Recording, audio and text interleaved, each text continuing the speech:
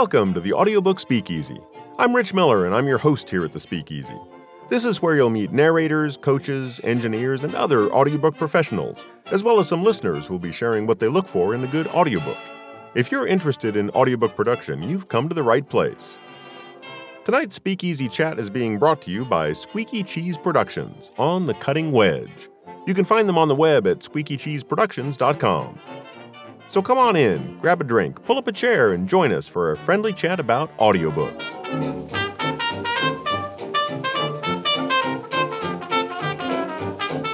My guests tonight are a narrating team. Ralph Scott and Kendra Murray, thanks for joining me in the Speakeasy tonight. Thanks for having us. Yeah, this is cool. My pleasure. I'm glad we could get together. I want to get this out there right at the very beginning. I want everybody to know that Ralph and Kendra are Squeaky Cheese Productions, and Squeaky Cheese Productions has been a sponsor of the audiobook Speakeasy for a while. However, this interview is not because they are sponsors. It's because we had kind of started a separate conversation about duet narration at some point, and I thought about it a minute. I thought, hey, wait a minute. I have never had a Speakeasy chat with a narrating team that does duet narration. I have spoken with romance narrators who do both dual and duet with various different people, but I've never had a team on who does this regularly. So I thought this would be a great topic. So thanks for coming in. Our pleasure. Yeah, thank you for having us. It's duet narration is a real. It can be a challenge at times. I will not kid you. It can be a challenge. I'm sure. Yeah, but it's a challenge that we really love. Yeah, that's great. That's great. So this being a speakeasy, Ralph, what are you drinking tonight? It is a. Would you like me to describe it for you? Yeah, I'm actually the guinea pig tonight for a concoction that my lovely co-narrator came up with. So I have a name for it, but it only was recently named like 10 minutes before the show. So please, what's in this? So this is a non-alcoholic drink, and kind of like everybody's having to do right now. You're kind of putting together things you have in your house because you're not getting out often right now. And so this is actually a very modified idea of the gin and tonic, but it is a... Tell them what's in it. It's made with Seedlip Garden distilled spirits, which are non-alcoholic. I've seen ads for those so many times now. I keep meaning to buy some just to try them. Yeah, it's beautiful stuff. Honey? And it's got rose water, honey, simple syrup in it. Nice. I call it the buzzer. The buzzer, in honor of bees. All right. Well, that sounds great. Yeah, it's interesting. It's I think the green stuff that's in it. Oh yeah, the mint is it does give it a certain kick. That's very cool. I've seen ads for Seedlip for quite a while now. My Facebook feed, I think about 75% of the ads are for distilleries, and about 15% of the ads are for non-alcoholic drinks, and the other ads are for various other random things that I buy online.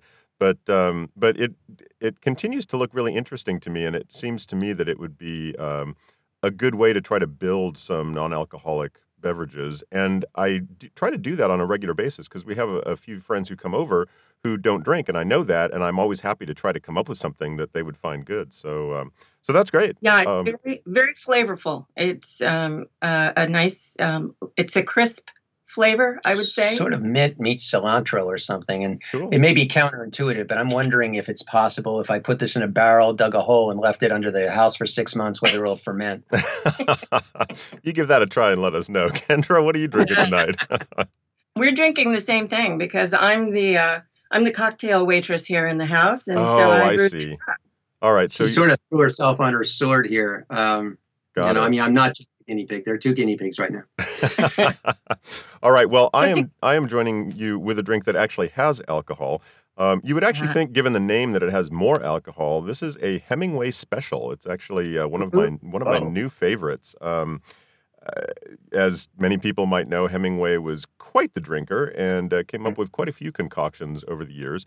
On a previous episode, I think it was in the 60s somewhere, I had a Death in the Gulf Stream, which I enjoyed quite a bit. That's one of his. This is also, though, one of his, and it's light rum, grapefruit juice, a little bit of maraschino liqueur and a little bit of lime juice, and it's a great, refreshing drink. Although It I sounds have like to say, I'm not a big fan of white rum, not because I think it's bad, but because I don't think it has all that much flavor. So I'm going to be making this at some point with some dark rum and see if I like it more. But there uh, you go. but I do think it's a great drink. So this is great. Thanks Well, for joining me here in the Speakeasy. Cheers. cheers. Cheers. All right. So Ralph and Kendra, I assume you have not been joined at the hip since birth. So Ralph, where are you from? Originally from the backwoods of Long Island, the South Shore, and about 40 minutes outside of Manhattan.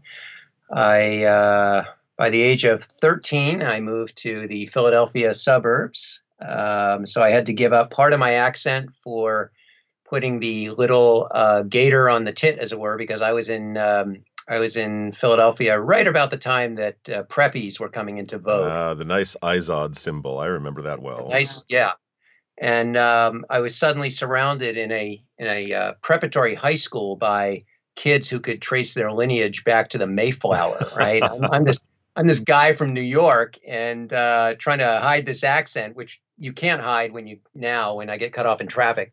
But I would say that I spent my formative years in Philly and then went to college in upstate New York, Cornell, go Big Red, and then moved out to LA. Spent 17 years in LA, a couple of years in the Oakland Hills, a year in Long Beach. It sounds like I'm on the lam from the feds. And then ended up in Petaluma, where I would eventually meet my co-narrator, to-be spouse. She was a narrator before she was my spouse.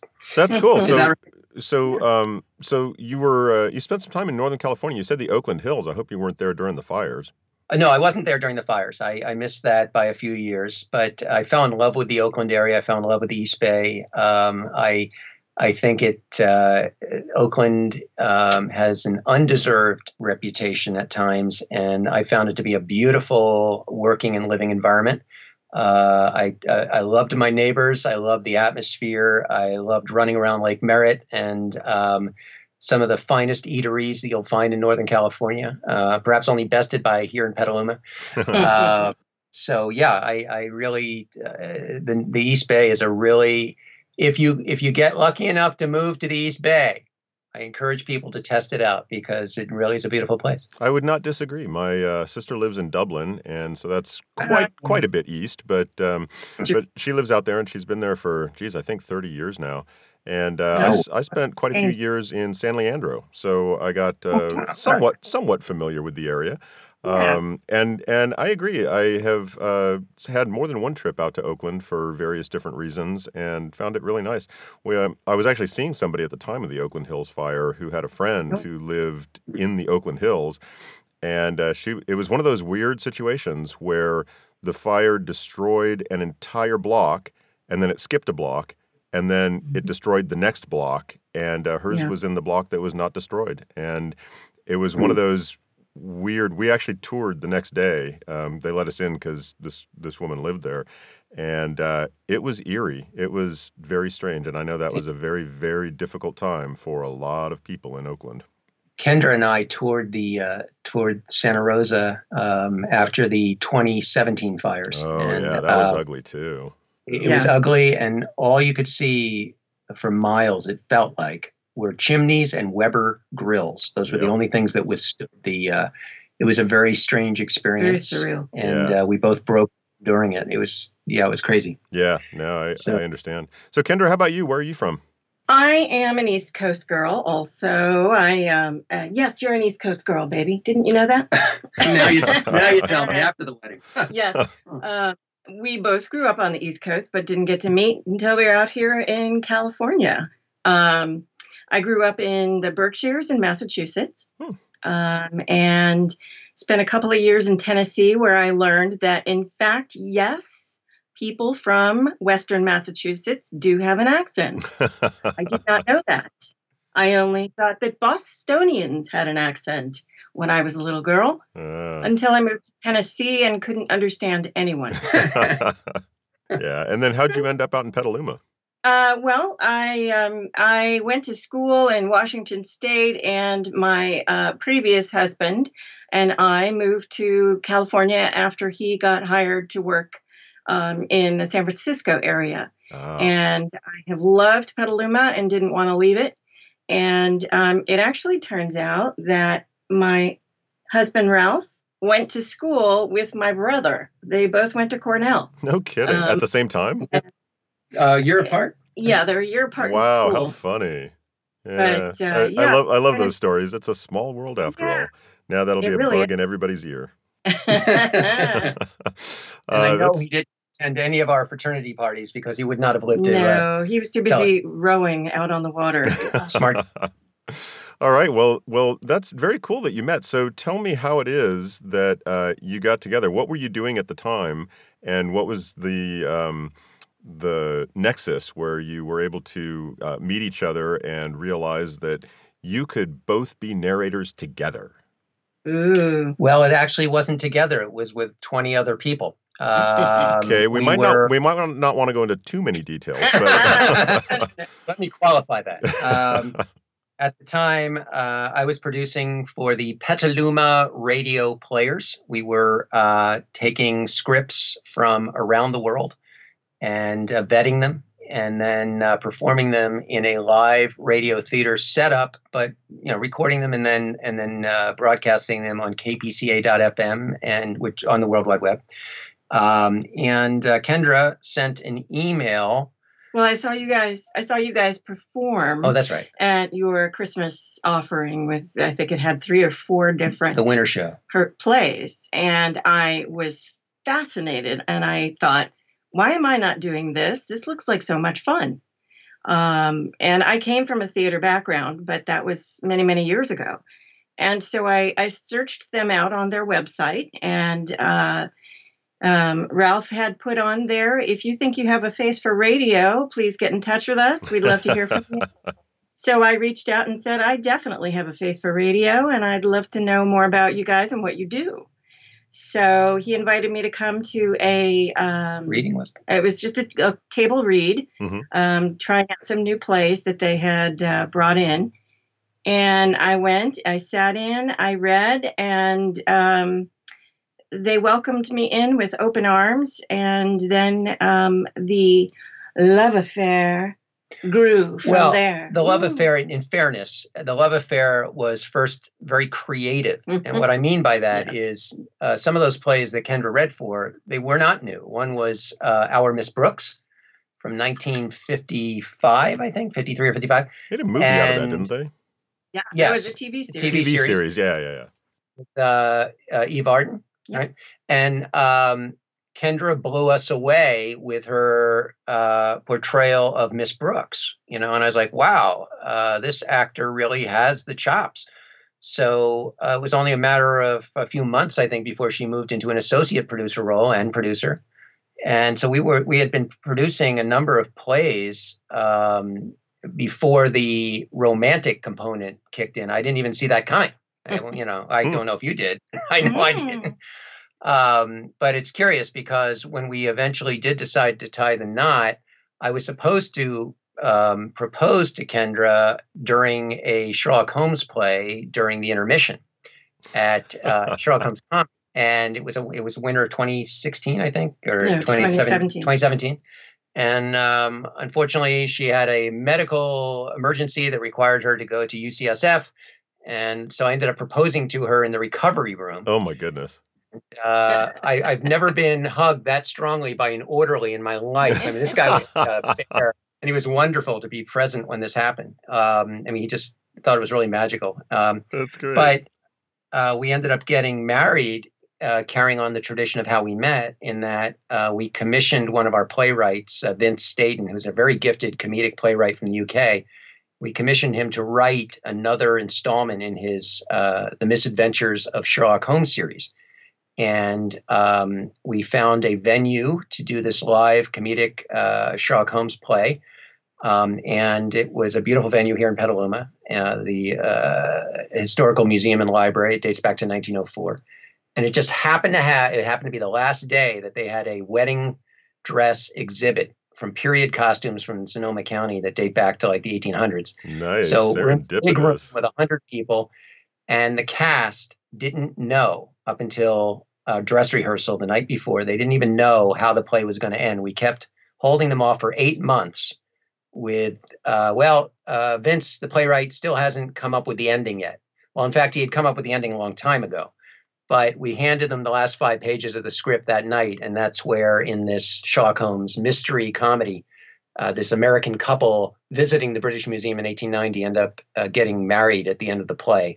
And we stepped out and did that right in front of a bunch of people who had no idea that they were showing up to not only a comedic radio show, but a wedding. That's So, fantastic.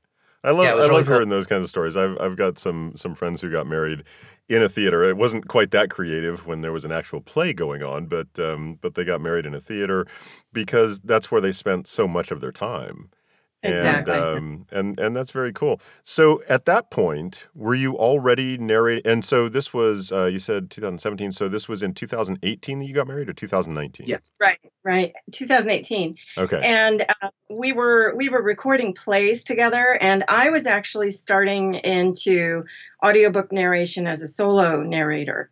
At that point, I was trying to bridge that because it's something I wanted to do for a very long time. And so we were working towards getting a home studio set up and doing that. And some projects came to us that seemed an actual, a nice fit to be done in duet style. And Ralph proposed that to the clients, and they loved that idea. So we really embraced it. And because we've had the previous experience of working creatively together, it was very easy for us to, just turn that into our work dynamic here. That's great. Now, Kendra, you mentioned that you had a theater background in Right. school. Ralph, what about you? Had you? I know that you were involved in a creative pursuit. Is that something that you had studied for, had a passion for, been involved in previously, or was that you just sort of fell into the radio players and you just kept going because you liked it? I have been recording since the age of 6. Ah, And that was with, at one point, a little handheld. It was about 12 ounces, this little Panasonic cassette recorder. We would use to create tunnel sounds. Me and the kid up the street, Louis Marinaro, would use the family clothes dryer and put water in a little dishpan and splash it inside of this clothes dryer to create the sound of like rats going through a sewer, things like that.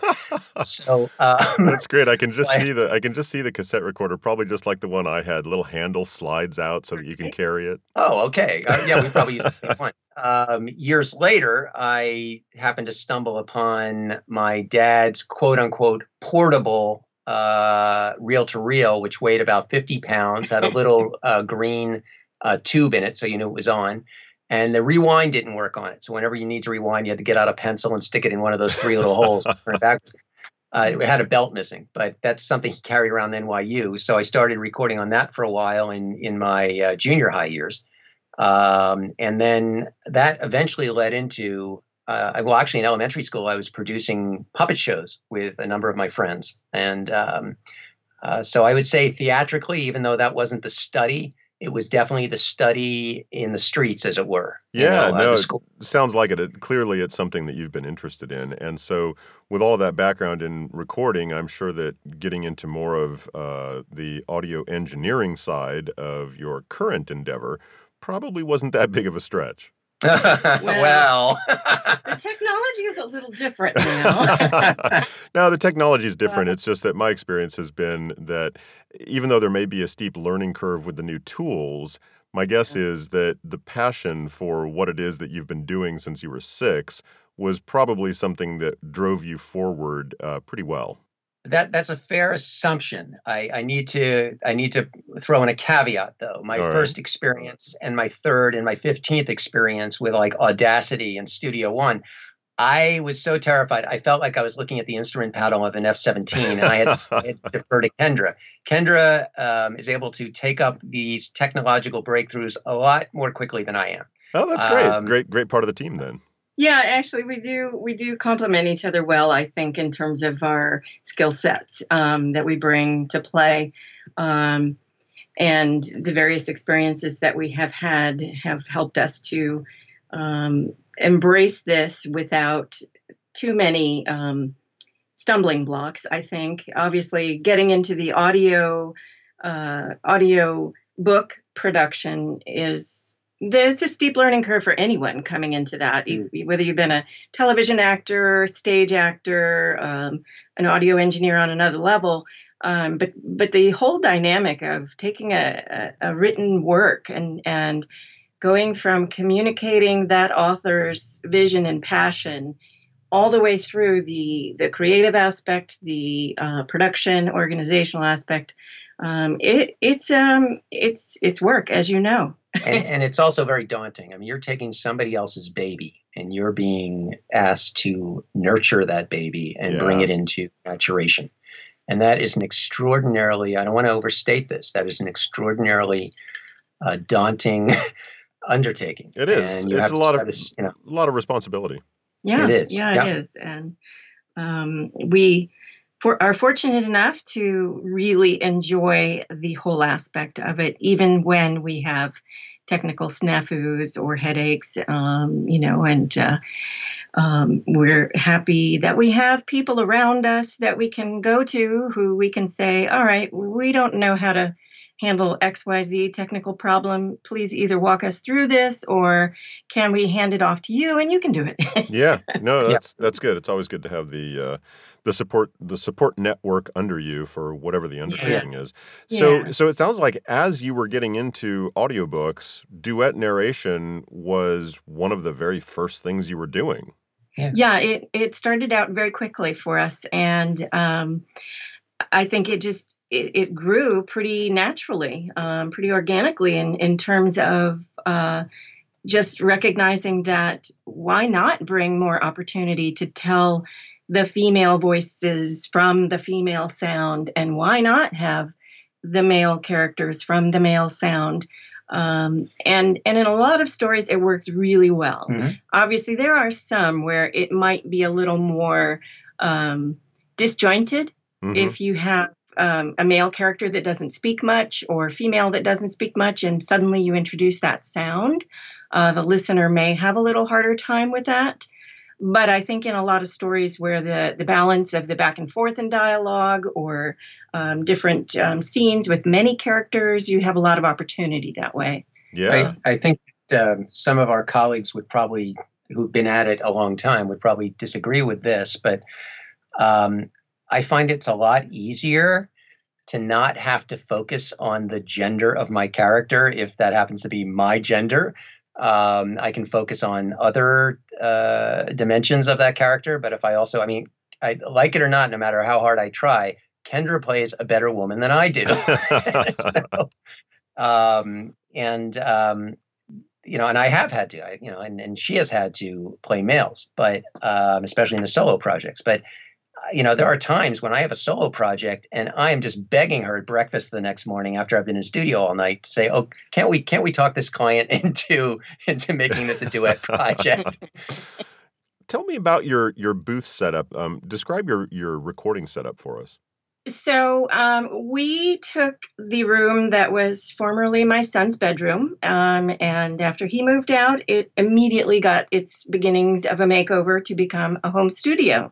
And so we now have it set up with soundproofing, and we've got our own mics and chairs and little open style setup for our recording spaces. We're not in separate booths, but we are sufficiently far apart that we're not carrying over too much on each other's microphones, unless our characters are particularly emphatic. And there is actually, there is soundproofing between us. Right. So while we don't have booths per se, if you were to look at our setups with our two mics and our sound absorber panel, those half moon shaped devices hooking to your mic stand, there are also acoustic panels between us that we have attached to, for want of a better word, Chinese screens. So it's basically two booths within a soundproof room. Got it. And the soundproof room takes care of the ambient noise. Except for the airplanes. Except for the airplanes, except for the leaf blowers. Yeah, except for all the stuff that we all have to deal with. Yeah. Right. Yeah. But So, then the sound not conditioning my stuff on shop. the inside is what takes care of seriously reducing the amount of bleed that Exactly. the bleed that Yeah. you get on the microphones. Yeah. Exactly. Yeah. Yeah, and so so far, most of the work we've done as duet, we record together. Um, we sit in as if it were a live theater or stage theater recording or something. We're sitting together and playing off each other for the scenes. There have been some instances where we might do our bits of the chapter separately if. For example, it's a long chapter that only one of us is really talking in for a while before the other one needs to be a part of it. Sometimes we'll record those separately. And occasionally we will record separately depending on our schedules. I am a total night owl, and I am happy to be recording until 1 to 2:30 in the morning. And Ralph is a morning guy and is up at 6 or 7 or maybe even earlier. And so he sometimes feels that's a productive time for him. But Definitely. when you record parts for a duet narration separately, you're still Mhm. recording them in the same space using the same microphone as you would normally Yeah. recording together, right? Exactly. Yeah, Yeah. so Yes. I know that's one of the That big keeps the sound bugaboos. consistent. Yeah, exactly. Consistency in the sound in the environment is Right. very, very important. So, what kind of work do you normally do when it comes to duet narration? Is it mostly romance? If so, what kind of romance? Is it other types of book that aren't really focused on romance but have characters of different genders that the producer, the rights holder, whoever it is, wants to delineate? Well, I would say in regard to romance, we have enough of that in our lives. So, You never have too much, baby. oh, thank you. I'm learning.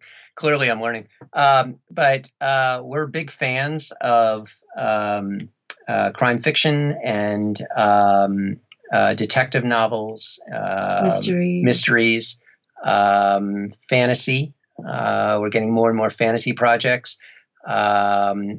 Not many nonfiction projects, curiously, because I guess most of the nonfiction author community prefers a solo narration. Although I see down the road the opportunities for example, let's take a therapy book where an author is trying to capture scenes from the couch. Well, it kind of makes sense to have two people for those anecdotal moments. But yeah, I'd say a lot of crime fiction. We recently did an anthology that featured 10 authors from around the world, all writing about the topic of murder. And I will, without naming that project, I will tell you that some of the material was so heavy and graphic that we had to take frequent breaks. I felt like going 10 rounds with Mike Tyson. We had to just leave the room and calm down because it was just very emotionally traumatic. Wow. And it can be very difficult to leave that at the door, even if the door is in a studio that's 15 by 15, but it's, yeah. So there are times when you just have to really decompress. And I think we speak for a lot of narrators when at the end of a really cool project, when you recorded that last chapter and uploaded it for approval, you really miss it because you've had those characters in your head sometimes for weeks and in a few cases months. Yeah. So, yeah. That's great. I'm a little surprised that there is that much duet narration going on in something like a crime drama genre. Is that just where, there's a main character who's a cop and there's a main character who's a female protagonist or something like that? Or how does it break down with who the characters are that you're voicing? I think you're on the money there. You would typically have the lead character who's the investigator, and then other characters who come in and out of it as either leads or victims or murderers or all of that, and then you place them in wherever their locale is, and so you get the opportunity to bring lots of characters into play, depending on how complicated the crime solving story is. That also contributes, by the way, to motivation. And, obviously we've already read the project straight through at least once and made notes. But when the lead narrator is free to investigate the crime, it allows oftentimes her, in this case Kendra, to preserve that sense of anticipation without anticipating. And when the supporting characters like murder or victims are able to be liberated from that, it allows us to really fulfill that role. So you end up getting this dynamic that goes on between narrators that's really cool. And I remember that from radio theater. I mean, that's really, you can see how one love kind of cross over into the other. Mm-hmm. Yeah. Yeah, that's fascinating. I'm really interested to hear that, and it makes me wonder if this is one of the things, in the same way that dual narration for alternating point of views in a romance novel has become pretty well. Kind of the standard, I would say, at this point. I'm curious to see if that's something where duet narration, which is also on the upswing, becomes much more common in other genres besides romance. I think it has the potential to, because as you may be seeing across the board with audiobooks or audio dramas, I think as we're beginning to see them as more and more people are listening to multicast approaches. Yep. And so they're getting used to, or they're listening to podcasts. And so that, you're hearing more and more voices telling the story, and you begin to crave that for some authenticity. One of the things that I think is a unique distinguishing factor between dual versus duet is how the listener responds to hearing the female saying the lines that the male says in different chapters, and what that does in your mind in terms of interpretation. Are you still believing that voice when you know that the male sounds a little different when the male speaks that way, and vice versa? So I don't really know. I haven't polled people to find out what they're feeling, but I think that's a really interesting distinguishing factor between those styles of narration. Yeah, definitely. I look and I've had this conversation with producers at the major publishers about how full cast and multicast and dual and more than dual narration has kind of come up in the world. And as I said to them, I'm curious to see how far that goes, and I am with duet as well. Like as you said, it certainly does seem like the full cast productions are becoming more common. I wouldn't say that they are common, but they are certainly more common than they were previously. Right. And so it's interesting to hear that about duet. So of the narration that you do now, it sounds like you both also narrate solo projects. So of the narration that you do, what kind of percentage would you say is duet narration where you're both involved as opposed to solo? That's a good question. I would say I'm probably doing a little more solo than Ralph is as far as my balance. But so maybe it's a 60-40 for me. But overall, it's probably about half of what we're doing. Wow, and on my even. side of the fence, well, I occupy part of my time, at least 35% of my time, doing multicast. And we have a sister company that produces multicast and for serialized audio. And, obviously you've got full sound design, you've got music underscore, interstitial music and so forth, and projects like that you don't have in the traditional audiobooks. And it is a slightly different way of thinking because not just because you've got more actors, either you're bringing them in through Zoom and recording in their separate studios, but they're able to interact with each other. But also, in that role, I frequently act as producer versus actor. So it certainly helps to have a background in acting, but you have to know when to simply say to the actor, okay, here's what I picture. Now tell me what you think and do what you think. Right. You can't just go ahead and do the character for them. And what company is that you mentioned? That would be Speaks Volumes, SPEAKS Volumes. It's a division of Two Nuts Productions LLC, TNP LLC. And at speaksvolumes.biz, we do serialized audio. And it's really fun. I love it because the technology, thank you people at Zoom, thank you people at Skype, has made it possible to have interaction in real time with actors in 6 time zones, sometimes 6 time zones. Wow. And it's a little bit like landing planes at Chicago O'Hare. Or herding cats as you land planes at Chicago. But it's a great deal of fun. We love it. And what's cool about it is that the technology has now brought an art form that, goes back to our grandparents sitting around the 1930s Philco radio, cabinet radio. Right. It's now brought that art into the hands of millennials. I just think it's the coolest thing ever. No, that's very cool. And what about Squeaky Cheese? How did Squeaky Cheese Productions come into being? Squeaky Cheese was born before we became the duet that we are. Squeaky Cheese was a company that I kind of started as I was starting to get into producing with Petaluma radio players, where we met. And then Squeaky Cheese became our duet narration brand after we graduated from PRP. And Squeaky Cheese, the name itself, is actually derived from a cheese that I'm a little bit in love with called halloumi. Oh, yeah.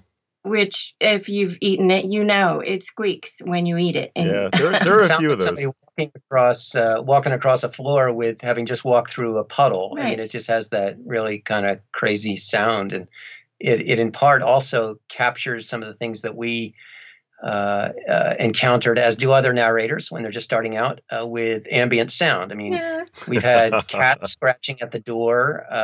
We've had buzzes that we can't figure out after tearing apart the walls and the wiring, trying to figure out where's that coming from. Mouth noises. Oh, mouth noises. Oh, borborygmi. All the things. Yeah. Horrible. Yeah. One of my favorite words to love and hate at the same time. Borborygmi. Yeah. I love that. Yeah. Well, that's great that it has worked out for so much duet narration in multiple genres. That's something that's a little surprising to me, but I'm really excited now to hear how that happens in the industry going forward. Is there anything that if something were to come along and somebody were to say, "I want to do this as a duet narration," that you would turn down for any reason? Yes. Let me just preface his answer by saying that we have done some sort of erotica-styled work as duet under pseudonyms. And we were, let's just say we're happy to keep the erotica off mic. I think I should have answered that question. Don't be shy, baby. Yeah, if you could, if this were a video podcast, you'd see me blushing like all shades of red right now. But I would say that erotica is an art form all its own, and we've tried it. I will not speak. I will not speak for my esteemed colleague. But I know for me, it's just not my thing. Mm-hmm. No, that's fine. That's one of the things I was wondering. I was just wondering if there's anything else. I mean, you mentioned nonfiction, and aside from a few types of nonfiction books that I can think of, you mentioned something where there might be something with, speaking to clients and what the clients were saying. I'm having a hard time seeing too many other types of nonfiction where that would be really appropriate. So I was just wondering if there was anything specific that would come along where you would say, I appreciate the fact that you want to do this as a duet. I just don't think it would work. Well, first, even before duet, there's the consideration of, especially in nonfiction, where you have a lot of quote unquote experts. Unfortunately, we're in an age now where almost anybody can become an expert if they have a big enough platform, but that doesn't necessarily mean that the information they're conveying is accurate, Mm-hmm. is appropriate. And I think that well before we would even consider it as a duet project, we'd want to vet that client and make absolutely certain that they know their methodology, that they know their science, and that it has been tested on others. Mm-hmm. So that is a major consideration in the nonfiction arena for us. It's one thing if we're just doing a biography, and I don't mean just doing, but I mean if we're doing a biography where there's lots of resources to check out the facts. We would hope that the client has already done that due diligence. But if you get into social psychology, developmental psychology, any type of motivational work, we would want to know that people have tried this method and it has worked for them. The last thing we want to do is become the voices for a particular methodology that's hurting people. Yeah. So, Yeah, no, I can I see think that. that's, so, I would go there before I'd even consider the duet factor. But again, where there is anecdotal information. I mean, I think back to Harville Hendrix's Getting the Love You Want back in the 1980s on the New York Times bestseller list for I don't know how many weeks, months. But he's considered the father of the idea that we tend to attract mates who most nearly represent the parent or parents who wounded us as a child, even if that wound was nothing more than diaper changes. Mm-hmm. And how we carry that through unconsciously. Well, in that book, Harville Hendrix cites a number of couples that he encountered during his 30 years of practice. He changes the names, of course. So I can see that as a perfect opportunity for having a duet narration, even though there's a single narrator. Yeah, no, that makes a lot of sense. I'm actually familiar with his work, so that does make a lot of sense. I think a great space for maybe some growth in the nonfiction for duet narration or dual would be in travel. Oh, yeah. Yeah. I think if you got more writers to maybe take the he said, she said perspective on adventures that, are factual, not fiction stories, those could be really more dynamic potentially. Obviously, the memoir space, biographies, and things of that sort are a potential space in nonfiction for two voices. Poetry, as more people are exploring where that goes. But I like the travel idea that Kendra's suggesting. As a producer now, putting on the producer hat for a minute, I could easily see a dramatic, a fictionalized nonfiction book where Anthony Bourdain goes on a cruise with Julia Child, and seeing how the two of them argue over a 3-minute egg, but at the same time they're experiencing the various islands and foreign destinations that they're visiting from two totally different perspectives. Sounds like you should. Yeah. It sounds like you should take off the producer hat and put on the writer hat. Yes, that is one of his other hats. But keeping that producer hat on for a minute, what would you say to somebody who's listening who has discovered that dual narration and duet narration are becoming more popular and wants to do a duet narration, find a partner to do one, but who's only recording in their home studio and has no ability to hook up with somebody locally to do that? As somebody who has produced duet narration, what would your recommendation be? Well, if you were asking this question 10 years ago, I'd say good luck. I think now the technology is such, particularly with Zoom, as long as you have or Skype, as long as you have a visual connection, I mean that, a visual connection with the other actor, the other narrator. As long as you've got that and they can set their levels and you can set yours and you both have more than reasonably professional grade studios, even if they're being done out of your coat closet. I think that once you work out the technical, now it's really a matter of making sure that you have a synergy with that co-narrator. It doesn't matter if they are 10,000 miles away or 3 blocks away. The technology is no longer an excuse. And with a really, really good audio engineer in your camp, that individual can take those 2 inputs and really make them sing. But you have to do a few test runs, and the test runs should take into account 2 things. First, the technology. How are you both sounding during a test mix? But also the synergy. You really need to see that if you are doing it well, you are completely losing sight of the fact that you're not in the same room.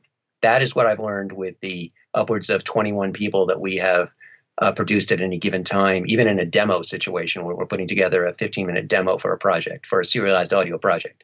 So you want to make sure that you both have the technological wherewithal to record a really crisp track, but you want to be able to see each other.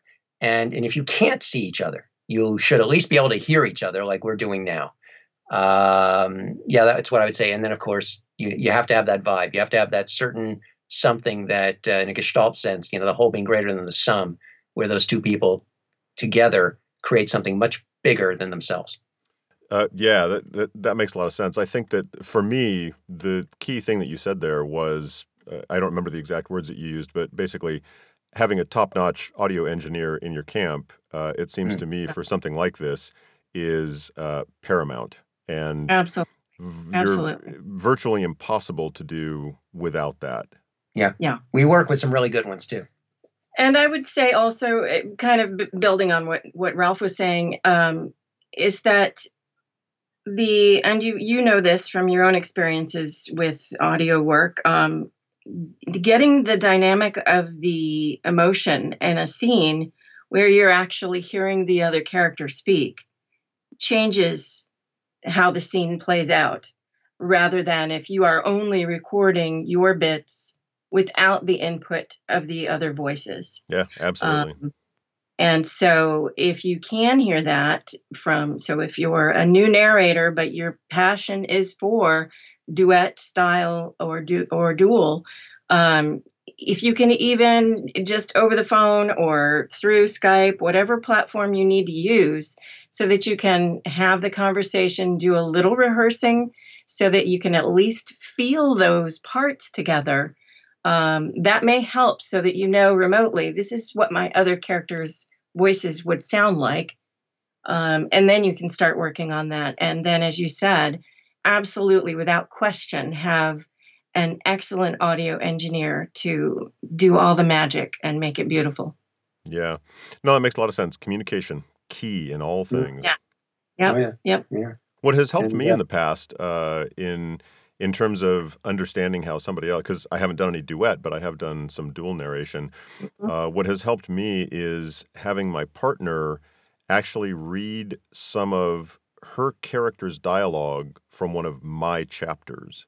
Instead of reading from her chapter, it's like reading the actual dialogue that I am going to have to read in her voice, the way that her character would read it, so that I can pick up on the pacing and the intonation and how does it go up at the end? Does it go down at the end? How does this character actually speak these particular words? And then for other words that character is saying in my chapter, I'm able to sort of draw from that and hopefully infuse that into some of the other dialogue. But it's always a matter of communication. It's always a matter of being able to talk to each other and figure that out. And I like your idea of rehearsing what it is that you're going to be doing. Yeah, even a little bit. Obviously you're not going to do a rehearsal of an entire book. Right. If you've got a heavy dialogue, a couple of pages, definitely. It can't hurt to do that. And the other thing that, is sort of a blessing and a curse for us in our situation with recording is that we can give each other feedback after we've recorded something. And sometimes it's, oh my God, that was awesome. I really enjoyed that. And sometimes it was, I'm not feeling that. Or this. But it does. Actually do. And yeah, it's no, tough, that's good. That's good. Yeah. It's, but we have to recognize that it's professional at that time and that it's not personal. Yeah, and that actually comes pretty easy to us. But I would say that you just gave me some thinking here, Rich. One of the advantages to duet narration is that you have another director in the room. Right. It's kind of cool to be able to have somebody who is in their character, but also has one ear towards your performance. And I can't tell you how many times I have completely flubbed an interpretation or a line, and Kendra has had to have that come to Jesus moment with me and said, okay, we need to talk. Well, that's great. That's a great point, though, because then at that point you can say, oh, never thought about, Because we all Right. know, as narrators who are locked in our booth alone, 90% of the time, 98% of the time, without a directed session, Yeah. that you have to be your own director. And sometimes Yeah. it seems perfectly reasonable to say, well, of course, this is how it would be done.